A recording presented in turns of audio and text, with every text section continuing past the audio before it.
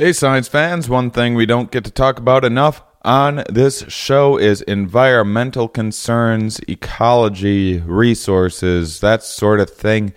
I wish we had more on this topic on the show. Fortunately, I found a new podcast that I believe you guys will enjoy called Waterline. Waterline podcast is everything related to water, how to make sustainable irrigation. Can water bring peace? How do you keep water clean and safe? And how much money does our current water system cost in the U.S.? What changes can we make in how we use water? I just listened to a fantastic episode called Water and Peace, Hydropolitics. It was all about the many different conflicts over different regions of water. We've drawn all of these arbitrary lines for our kind of political regions, and one thing that we didn't really factor in when doing that was water sources. So now there's all of these uncomfortable, to say the least, conflicts where all of these areas overlap over water sources. Fantastic episode. The Waterline podcast is an initiative of Israel New Tech, a part of the Israeli Ministry of Economy and Industry. So check it out for everything you need to know about the economics, political, social, behavioral, technological, and environmental aspects of water. Search for Waterline podcast on iTunes or in your Android podcast app. Welcome back, everybody. After a week off, I got a whole bunch of work done, both on lining up guests and putting together my fall tour, which is quite an undertaking, and a bunch of other projects that I'm working on. And we have a fantastic episode for you today about happiness. It seems to be the case that sometimes the guests whose research I know little about and have a hard time coming up with questions to fill an hour seem to be the guests that have all of the time in the world, whereas guests like today's guest has who I could talk to for hours and hours, has a very limited amount of time. We had to cut this one short. She was able to block off 45 minutes for me, and that was it. And so with equipment set up and everything else, I got everything that I could out of it. The nice thing is there are no lulls whatsoever in this conversation. I think you guys are really going to like this one. So enjoy, welcome back, and I'll talk to you on the other side. Are we? Yes. Where are we? Here. Why are we here? Not entirely clear. We are misfits thrust into existence by random chance, with no hints at all as to how we're supposed to make sense of it all. It's immensely bizarre. Here we are. Hello, everybody, and welcome to the Here We Are podcast. Today I'm talking with Professor of Psychology at UC Riverside and author of the books The How of Happiness and The Myths of Happiness, Sonja Lyubomirsky. Hey, Sonja, how are you doing today? Hey, I'm great, thank you. Thanks for joining me. So you research happiness. This seems to be something that is of interest to a lot of people. It sure is. It's one of those topics that I don't usually tell people on airplanes what I study, because I don't want to get into a multi-hour conversation about it. They need you to tell them how to be happy. Yeah, exactly. They want me to tell them everything I do, and I don't really want to work when I'm not working. Yeah. I don't like telling people I'm a stand-up comic because there's a million questions. And then it's like, oh, I've never heard of you. And I was like, yeah, I know. You didn't need to remind me. So what got you into studying happiness? Well, it was kind of serendipitous. I went to grad school 25 years ago or so at Stanford University. And the very first day of grad school, I met with my new advisor. His name is Lee Ross, and he was one of the world's experts on, or is one of the world's experts on conflict and negotiation, which is totally different from happiness, kind of the opposite. And we started talking about what is happiness and what is the secret to happiness? Why are some people happier than others? And that got us to, do some studies on happiness. How do you define happiness? It's a great question. So as a researcher, I define happiness sort of the way that it's studied by research scientists. And that is that happiness essentially has two components. And the first component is experiencing positive emotions, pretty frequently, whether it's joy, affection, pride, tranquility, interest, curiosity. Not all the time. Of course, happy people experience negative emotions too. Negative emotions are important and functional in certain circumstances. So, one of the components of happiness is the experience of positive emotions. But the other one, that's not enough. There's another component, which is basically feeling that your life is good, that you're relatively satisfied with your life, that you're progressing towards your life goals kind of in a satisfactory manner. So those are kind of the two components, positive emotions and life satisfaction. So this is kind of, you're talking about happiness in a pretty stable kind of way, almost as like a personality trait, rather than say a miserable person can get on a roller coaster ride and be happy for Sure. a minute. Well, it's both. So happiness is both a state and a trait. So we do tend to study it as kind of more of a dispositional characteristic, although it's something that can change over time. But, generally you're kind of a happy person, but you can try to become even a happier person. But of course you can also use happiness to describe a state, like I'm happy right now because I just had a, chocolate bar. And why, so early on you did some work with individual differences and why some people are happier than others. Can you talk a little bit about that? Sure. So at first, we didn't really know much about happiness. There was, again, 25 years ago. Me either. But in terms of the science, there was not much science on it. There was one person, Ed Diener, at Illinois, who was studying happiness. He called it subjective well-being.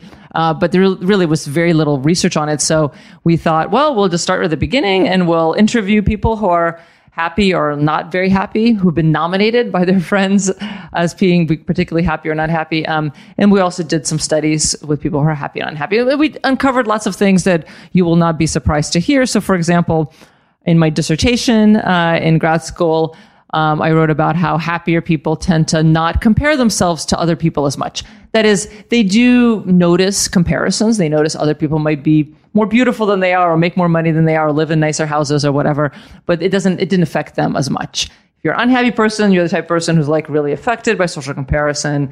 So that's sort of one dimension we looked at. I see this a lot in the comedy community. A lot. There's a lot of the most miserable comics are always the ones that are like, why does this person have this and that person has that? And I guess I'm not sure that I fall on the happier end of things, but I certainly don't do that nearly as much. I'm much more worried about what I'm doing. Yeah. And, social comparison is definitely a recipe for unhappiness. Of course, it's ubiquitous. We can't help but see how other people are doing. Every time we ask someone, how's your day going? You're inviting a social comparison.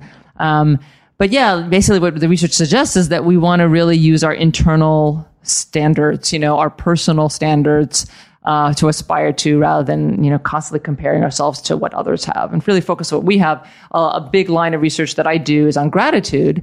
And we ask people to try to express more gratitude in their lives, write gratitude letters to people who have been supportive of them, or try to be appreciative. And in a sense, gratitude is an antidote to social comparison, because it's forcing you to focus on what you do have rather than on thinking about like what other people have and how you don't have what other people have. Yeah. Is it just about comparing yourself to people, or is it more about noticing in others what you don't have? Like say you're at the top of, say you're the president or whatever else, and you're comparing yourself to others. Is that, right. That might very well make you happier. Right. Well, there's different kinds of comparisons. It won't make you happier to compare downward. So actually that was one of our initial hypotheses. We thought, well, happy people, they compare themselves with people who are worse off. That makes them feel better. Actually, that's not true. Happy people feel bad when they see people who are doing worse than they are, right? They feel sympathetic. And so basically the happier you are, sort of the less comparing you do. But there's different kinds of comparisons. So for example, you can have role models, like let's say you're learning to play the violin and there's a violin prodigy that you aspire yourself to. That's a good kind of a comparison, right? It inspires you and motivates you to work harder to be just like them, rather than make you feel bad that you're not as good a violin player as they are. Oh, I see. So I'm curious, when you went to find these happy people, did you notice a discrepancy between, so you ask people and maybe you say, hey, who's someone really happy that you know? And everyone around this person says, oh, this person's happy all the time. Mm-hmm. Did you see much of a difference between what others reported about a person and what people reported about themselves? That's a really good question. So that's the sort of a difference between self-report and other report, or what's called peer report. And we actually have done some studies on this. And the correlation is, like a 0.3. It's sort of medium, small to medium. It's not a very high correlation. And the reason is that, people can say that people can look happy and, people think you're happy, but you're not really happy inside. And so you're not always going to find this like one-to-one correspondence between what people say they feel and what other people think they feel. But so it is a significant correlation between self-report and peer report, what other people, what your friends and spouses and roommates think of you, but it's not perfect. I'm curious, and this may not have anything to do with your work necessarily, but I am curious why people are so hard on themselves. I always, I've been saying lately that when you're a kid, you need to be taught to treat others the way that you want to be treated. But when you're an adult, you often need to learn to treat yourself the way that you treat others. Like a lot of people would never go up to a stranger and call them stupid or whatever, like a lot of the self-talk that a lot of people have. Do you have any idea why, why the brain is so critical of itself all the time? That's a great point. I wonder if you're projecting a little bit. So, well, that's very, very possible. I think there are individual differences, right? And so some people are much more self-critical than others, and some people, and there's what's called automatic thoughts or intrusive thoughts, where you have these sort of thoughts like, oh, I'm not so good at this, or, and sometimes they're really bad, or extreme, like I'm a bad person, I deserve to die, the most extreme thought. And so there are individual differences. And some people have pretty good self-confidence, self-esteem, and they don't have those thoughts very often. Maybe they really, those people like this. I guess I am projecting. You probably have heard of some of them. Some of them are famous, and so some people get even on the other extreme. But yeah, there's a really huge continuum, sort of between people who kind of have those kind of self-critical thoughts all the time, and people who rarely do, and kind of in the middle, those in the middle. Do you know what leads to some of that dwelling and rumination? Good question. So I have studied rumination, which is basically like overthinking and sort of thinking about like, oh, why am I feeling so bad? Or, kind of dwelling on your problems. There's lots of reasons, some of it could be genetic. Some of it could be, sort of taught, like sort of habits that could be role modeled, say, by your parents. If your parents are constantly like, every time something little happens, they would be like, oh my God, the vase broke. What do we do? You might sort of model yourself on that. There's cultural reasons, like women are much more likely to ruminate, and maybe you could argue there's sort of some cultural push or prescriptions for women to kind of analyze their feelings more, We also know that, for example, when people ruminate, what really works is to distract yourself and to absorb yourself in activities. Say, go out and play some pickup basketball with friends, or do something really distracting. Not just like read a book, because then you just will ruminate while you're reading. And even talking to friends, a lot of women tend to ruminate with each other. And by the way, it's not only for women; it's just that it's more common in women. So men are more likely to do those things, or some people are more likely to kind of like, they're better at distracting themselves and absorbing themselves in other activities, so they don't just sit around like for hours and ruminate about whatever is happening in their life. I think we all do this to some extent. Just, again, there are individual differences. Some people do it more than others. And not all rumination is necessarily bad too. A lot of times this is a lot of critical thinking is kind of ruminative. And also it seems like sometimes people that are, at least externally, like very, very happy, seem like they're maybe a little bit oblivious or almost have too much confidence or unwarranted confidence. How do you kind of tease apart when it's unhealthy and maybe when people need to be a little more self-reflective and when people should get out of their heads? How how do you tell that in an individual? That's a really good question. It's a very hard to do. So for one thing, I define rumination as that kind of like toxic, passive, circular thinking. So kind of by definition, it's bad. What you're talking about, the good kind of rumination, I would call something else, like self-reflection, self-analysis, introspection, almost like philosophical introspection sometimes, looking at the big picture of life and the world and humanity. And so I totally agree that is useful and functional, at least at times. Not all the time, but at least at times. And so, the way I like to think about it, sort of rumination is circular. You're kind of like, you're thinking about A, and that leads you to think about B, and then you go back to A, and you go back to B, and you're not making any progress. You're not problem solving. You're not gaining any insight. And so that's kind of when you can tell that the rumination is toxic. You think you're getting insight. It's sort of compelling because you feel like, I just have to keep thinking about this. And the more I think about it, the more I'll like come up with some kind of solution. But we actually have done studies that show that people who ruminate or induce to ruminate, they actually don't come up with better solutions to life's problems. Really? Their solutions are worse. And again, because they're so pessimistic and negative, and it kind of makes them even feel worse and more depressed the more they ruminate. So hopeless, exactly. Feeling like you have no control. And so what we advise is if you have a real problem and you're ruminating about it in this really dysfunctional circular way, you want to like take a break and try to do something, move to higher ground in a sense, and like try to get into a more neutral state, or maybe better yet, like a more positive mood, maybe do something that's rewarding, and then get back to trying to solve that problem. You don't want to solve your problems. And we all know this, like if you're married, you don't want to have a really important conversation with your partner when you're in a really bad mood, because you're just going to think of everything in a negative way. You want to be at least neutral or positive. It reminds me a little bit of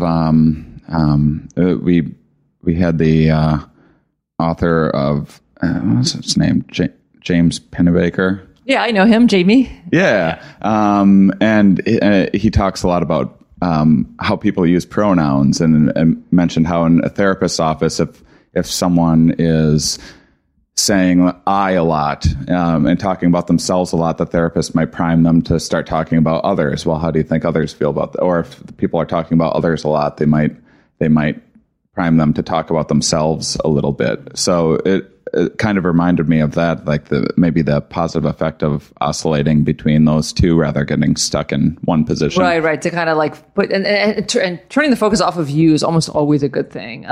Like another line of research we have in my lab is looking at people, trying to get people to do more acts of kindness for others. And it's very simple, like, next week do, 3 acts of kindness that you don't usually do, say on Monday.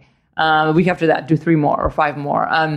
And one of the reasons that kind of being generous or thoughtful to others makes people happier is because it takes the focus off of themselves and onto others, right? So you're not dwelling on yourself and your problems. You're thinking about someone else and their problems.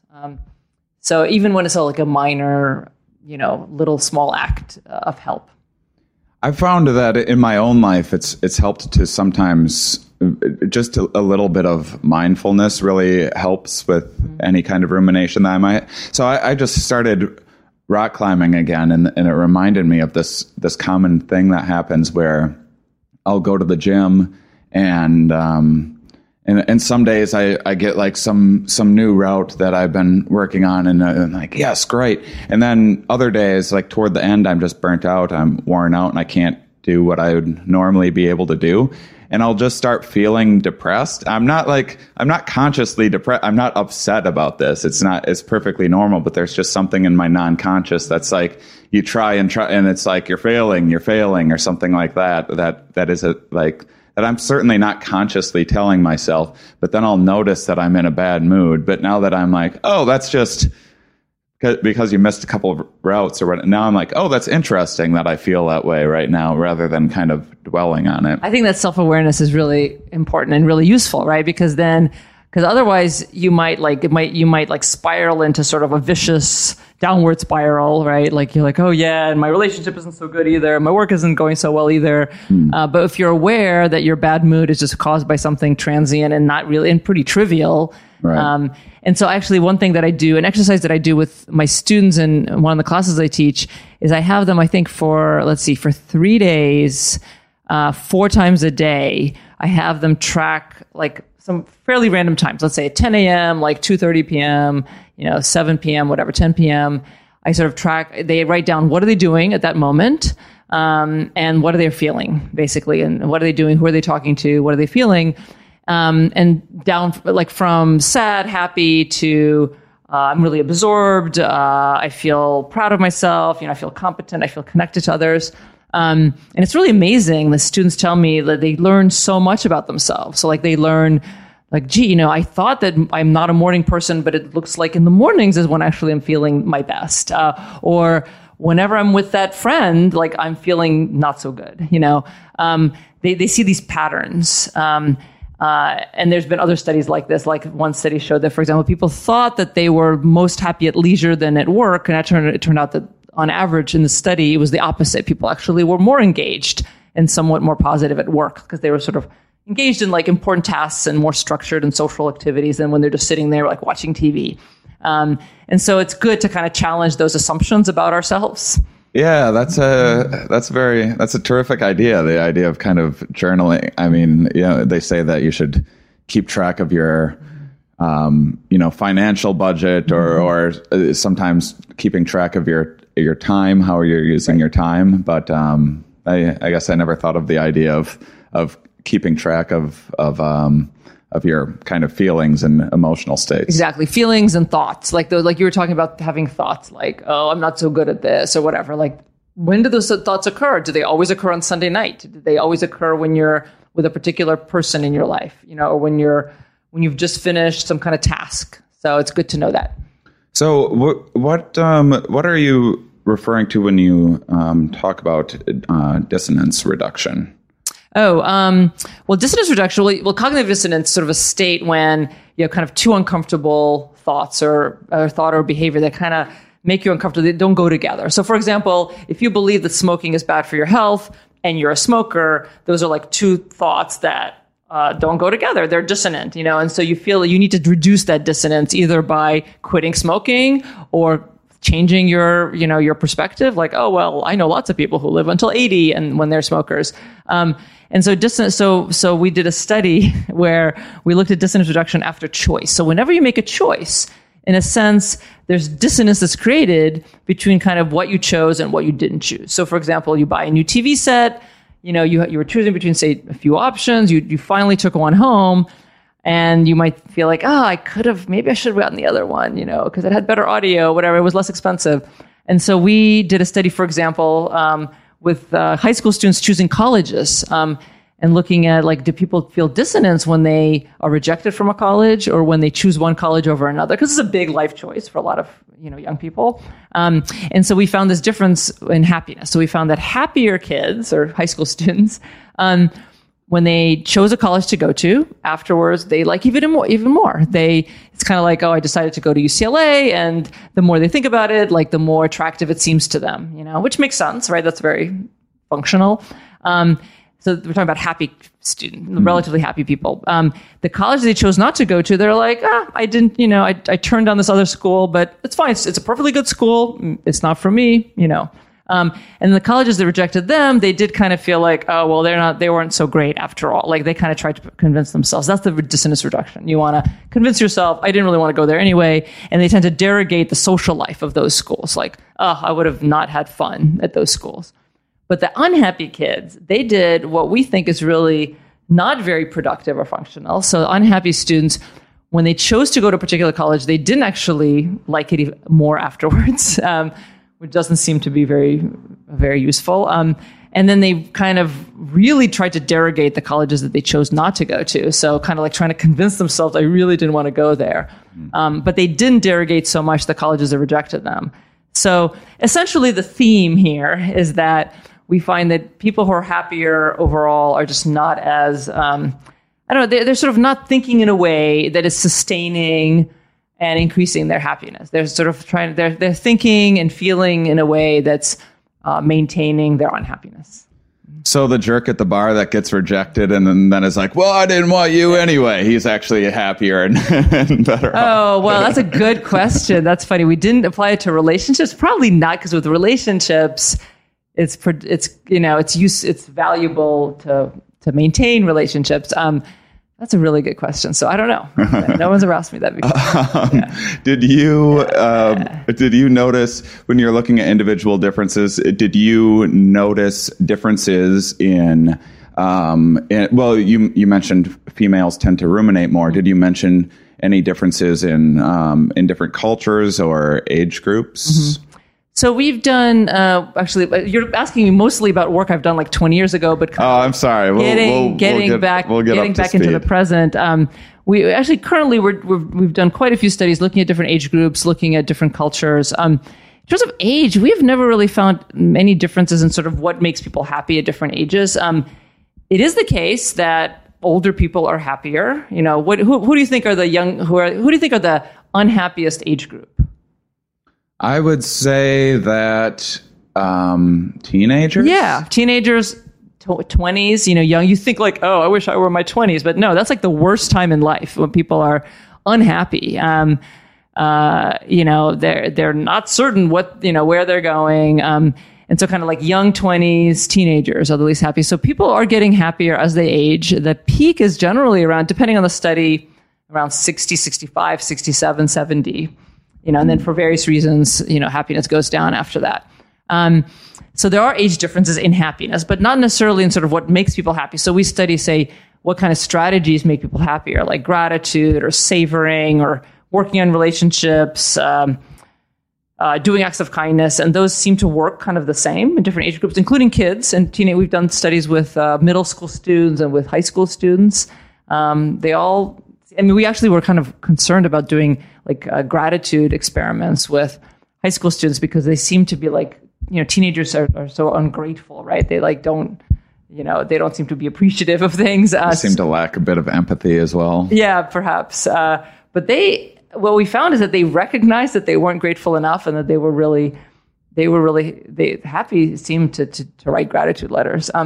In terms of, culture, really interesting. We did a study comparing college students in the U.S. and South Korea, and we had them do acts of kindness and we had them write gratitude letters. So these are, by the way, all experiments that I'm talking about. They're like clinical trials where we have, randomized controlled experiments. Some people do one thing, other people do a control condition, sort of neutral. And so we found that in the U.S., students who did acts of kindness and wrote gratitude letters, they got happier over time. But in Korea, the students who did acts of kindness got happier, but the students who wrote gratitude letters did not get happier. They actually got... The students who what? Who wrote gratitude letters actually almost got like a little less happy. We were really interested in that finding. And so I actually, right after I got that result, I was giving a talk in South Korea to the Ministry of Education there. And so people gave me all kinds of thoughts, how to interpret that. And they said, well, in South Korea, there's some cultural differences in how gratitude is sort of understood. You're sort of expected to reciprocate it could be kind of an awkward, thing to express gratitude. Sometimes it's even insulting to thank someone. For example, it's considered insulting to thank your parents, which I thought was interesting. It's like, it's kind of like when you're expressing gratitude to someone, it's as though there's an implicit acknowledgement that the person had a choice sort of not to do what they did. So when you're thanking your parents, it's like you're acknowledging that they had a choice not to be your parent, or not to be supportive, like not to be good parents. And so that could be kind of insulting. Like, of course I did this. I'm your parent. And then I was in Korea again, just last month, or this month. And people there told me that they have this really stressful education system, really crazy. And they said the students there they're just so stressed out. They're like, I have nothing to be grateful for, and so they just have a hard time thinking of things to be grateful for. So that backfires. And so anyway, there's some very interesting cultural differences like that. Clearly, there are cultural differences in how in the actual activities people do to pursue happiness. So some cultures are more collectivist. There's more interdependence. Some are more individualist, where like in the US and Europe, Western Europe, it's more about like your own personal choice and agency and sort of more about me, right? And other cultures, it's more about like the group or the family. And so we actually are doing some studies trying to show that like in Asian cultures, what really works to increase happiness is kind of being supportive of each other and like really increasing that kind of like interpersonal harmony. I mean, that's going to be true for the US too, but just not as much because we're more individualist. We care more about our personal happiness relative to other cultures. All right. So don't expect thank you letters from Korea is basically. Actually, I got one recently, so I guess I was wrong. There you go. So yeah. I believe you've done some more recent work with humility. Mm-hmm. Is that right? Can you talk a little bit about that? Sure. So it's a little bit different from the happiness work. So we got interested in sort of humility as a state, like humble feelings. Sometimes you feel kind of humble, and it could be when something happens, like sometimes people, when they win awards, actually, they'll say, I'm humbled by this award. What does that mean? Like they feel like, why? And often it's a sense of gratitude. In fact, we've done studies showing that gratitude makes people feel humble. The idea is that you understand that you're standing on the shoulders of giants, right? Like this award or this success or your happiness is not just about you. It's about all these people in your life that sort of help to make it happen. And so we're interested in kind of like what leads to humble feelings. So gratitude is one thing. Another thing we found, we did a cool study using virtual reality technology, trying to induce awe. Because what we found was that kind of an awe-inspiring experience also makes you feel humble. And think about it in terms of like, you're standing looking at the Grand Canyon or you're looking at the universe and you see how you're just a small dot in the universe. And that feeling of smallness also is a humble feeling. You're feeling like you're not big. You're actually small, and you have both strengths and weaknesses. And so we're right now doing some interventions to try to increase kind of the frequency of these humble feelings in people, because humility has a lot of benefits.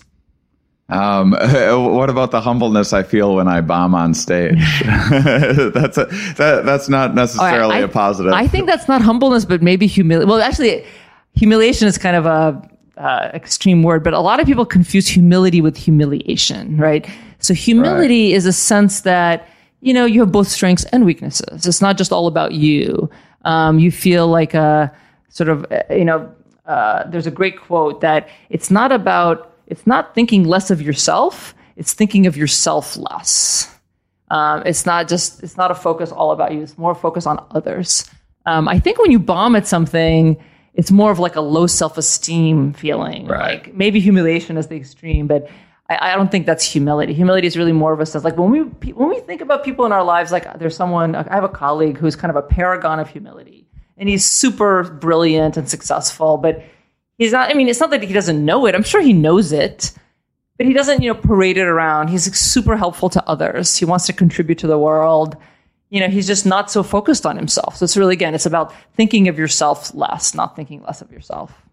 Let's talk a little bit about your book, your most recent book, the Myths of Happiness. What are the myths of happiness? Well, that book was kind of inspired by observations that a lot of people think that, like, a lot of people have sort of the wrong idea of what they think will make them happy. So they think like, oh, I'll be happy when I get married, then I'll be happy. Like, I'm not happy now, but I'll be happy when I get that job I always wanted to have, or I move to that city where I've always wanted to live, or I have a baby, or whatever it is, or I'll strike it rich. And what research shows that none of those things will make you happy sort of forever. They might make you happy temporarily, but then you're going to go back to being just your same person that you were before.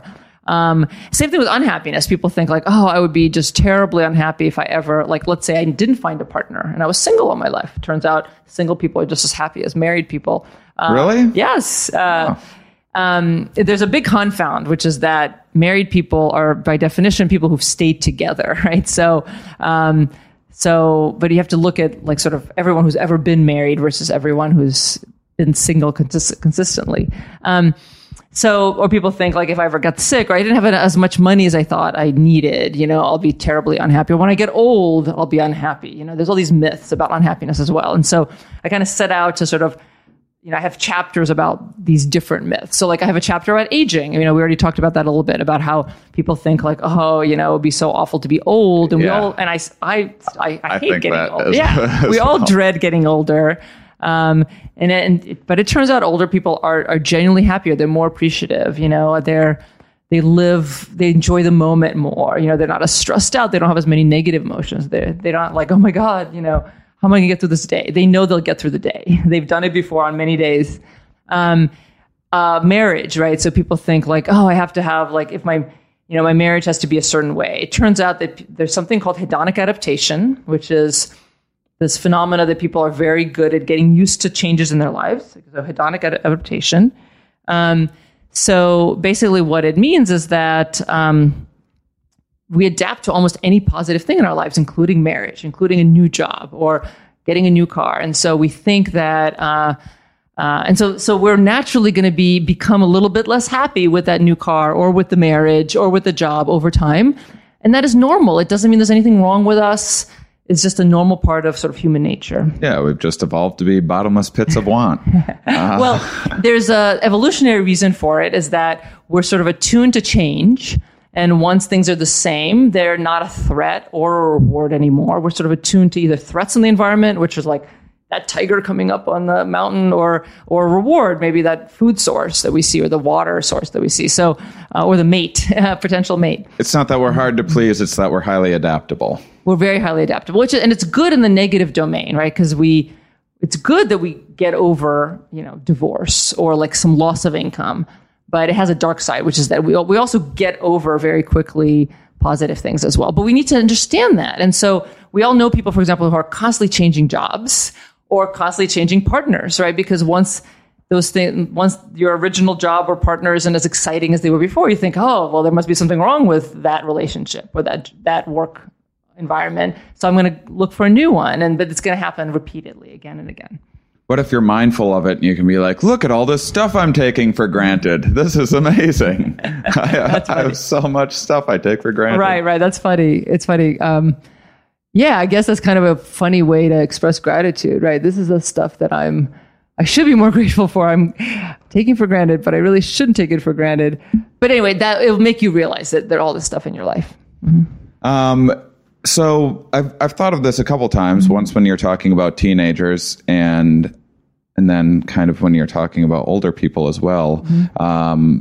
I'm curious about the role of uncertainty. It seems like uncertainty is a big stressor for people, and it probably leads to a fair amount of ruminating for a lot of people, whereas certainty kind of seems to lead to a lot more, I guess, do you call them flow states? Do people normally say flow states, or what people would think of it as just kind of, I've talked about this before, usually after I've recorded some album or something like that, I finished a show and then I have a new show that I need to create and work on, and I'm not quite sure the direction that I want to go with it, and I don't have it figured out. That's when that kind of uncertainty has a fairly negative effect on me. Whereas when I have, like right now, I'm kind of ready to record another special. I'll be doing this show that I know really well, I'm very confident in, and I feel like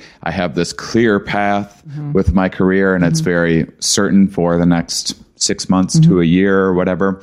And just that alone makes an incredible difference in my overall well-being, I would say.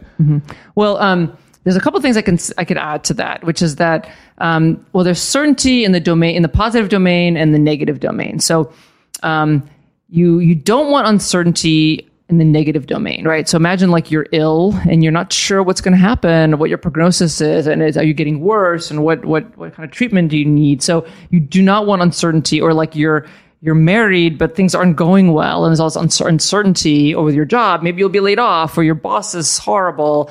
And so uncertainty is bad with the negative domain. In the positive domain, I think a little uncertainty can be a good thing, but not too much, right? So you want to have stability. So human beings they want stability and familiarity, and that's good. It makes us feel secure and comfortable.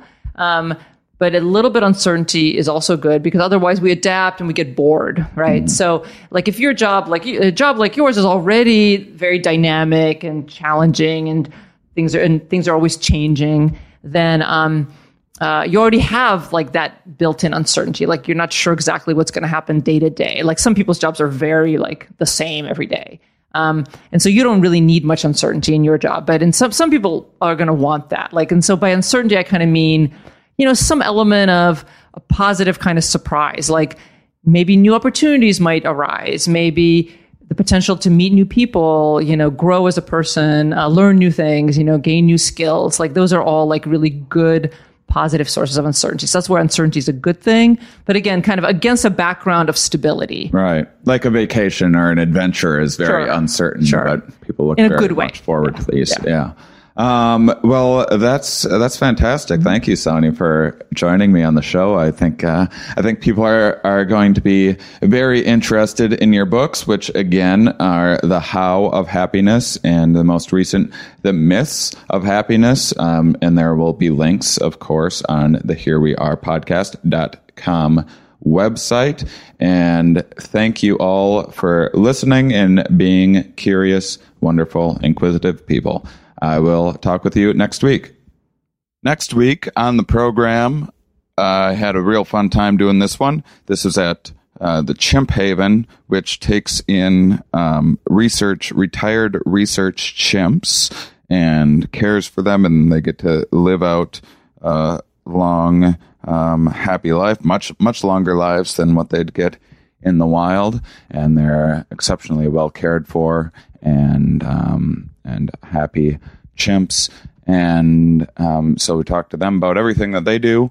It was really cool. I got a whole tour of the facility. But just to let you guys know the kind of work that sometimes goes into this podcast, once in a while I need a week off.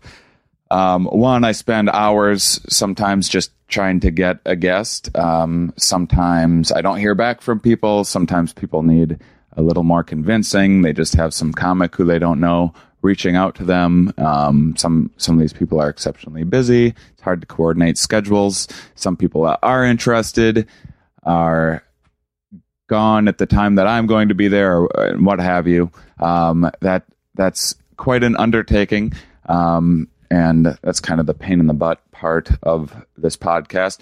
And then for something like the Chimp Haven, I had to rent a car. I had to drive several hours to Keithville, Louisiana.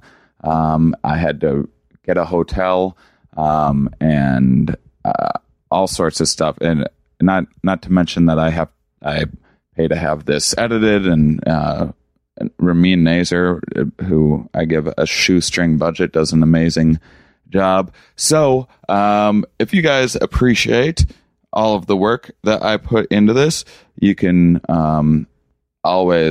I encourage everyone to pay it forward by donating to one of the many charities that are mentioned on the show. And you can also give it back to me by taking a few minutes to write a review on iTunes, which helps out tremendously and makes me very happy. And you can follow the podcast on Twitter at HereWePod, or me at Shane Comedy. And also, please check out a live show sometime. Coming up, I'll be in Austin, Texas, then Indianapolis. I have San Francisco coming up, Myrtle Beach, Wilmington, North Carolina, and finalizing a whole bunch of dates for the fall, which I'll be announcing soon. So, as I've said before, I spend my own money putting together this podcast. It's a free podcast. No one has to pay for it. I don't ask for donations. So if you do get a chance to see me live, or if you see that I'm in some area where maybe you know some people, spread the word for me. That helps me out tremendously. You guys are wonderful, especially the ones that listen all the way to the end. You're my favorite. I like when people write me sometimes now and they're like, I'm one of your favorites because I listen to that, and you are.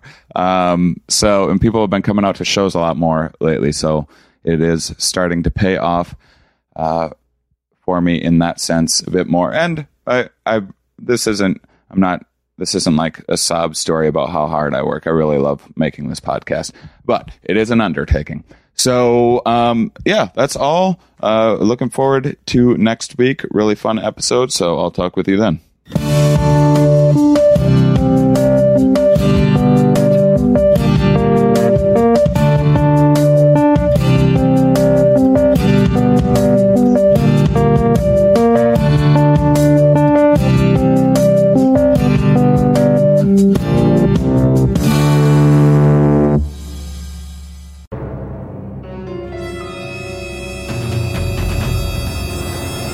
Hello, I'm Kyle Ayers. I'm the host of Never Seen It, the podcast where comedians rewrite famous movies and TV shows they've never seen, and then we give them a read in studio.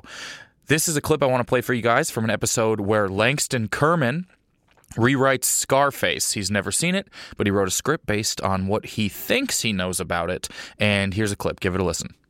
All right, Scarface, The New Frontier.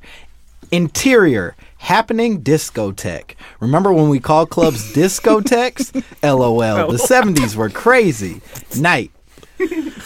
The crowd bustles with young, hot Mexicans who are supposed to be Cuban, and all are dressed in butterfly collared shirts and pants that look like Jinko jeans, and pleated khakis had a really weird baby. There's sex in the air, and Poppy wants a whiff. Oh my God. Scarface, 22 to 45. Like he's a television audience demographic. Devilishly handsome, not even a little bit Italian looking, so get that out of your dumb brain. Walks through the crowd with the confidence of a man who's going on MTV Cribs with the Yin Yang Twins one day. Does he actually have a scar on his face? Fuck no. Why would you even ask that? That's not important. What's important is that he is not at all a problematic stereotype and that he has come for his cocaine. As he approaches the red rope of the VIP, pronounced VAP in Spanish, Oh my God. he spots his dear friend who is almost certainly going to become his enemy by the end of the film, Smooth Skin. Scarface yells out his signature line. Ciao, Bella. It's me, Scarface. Oh my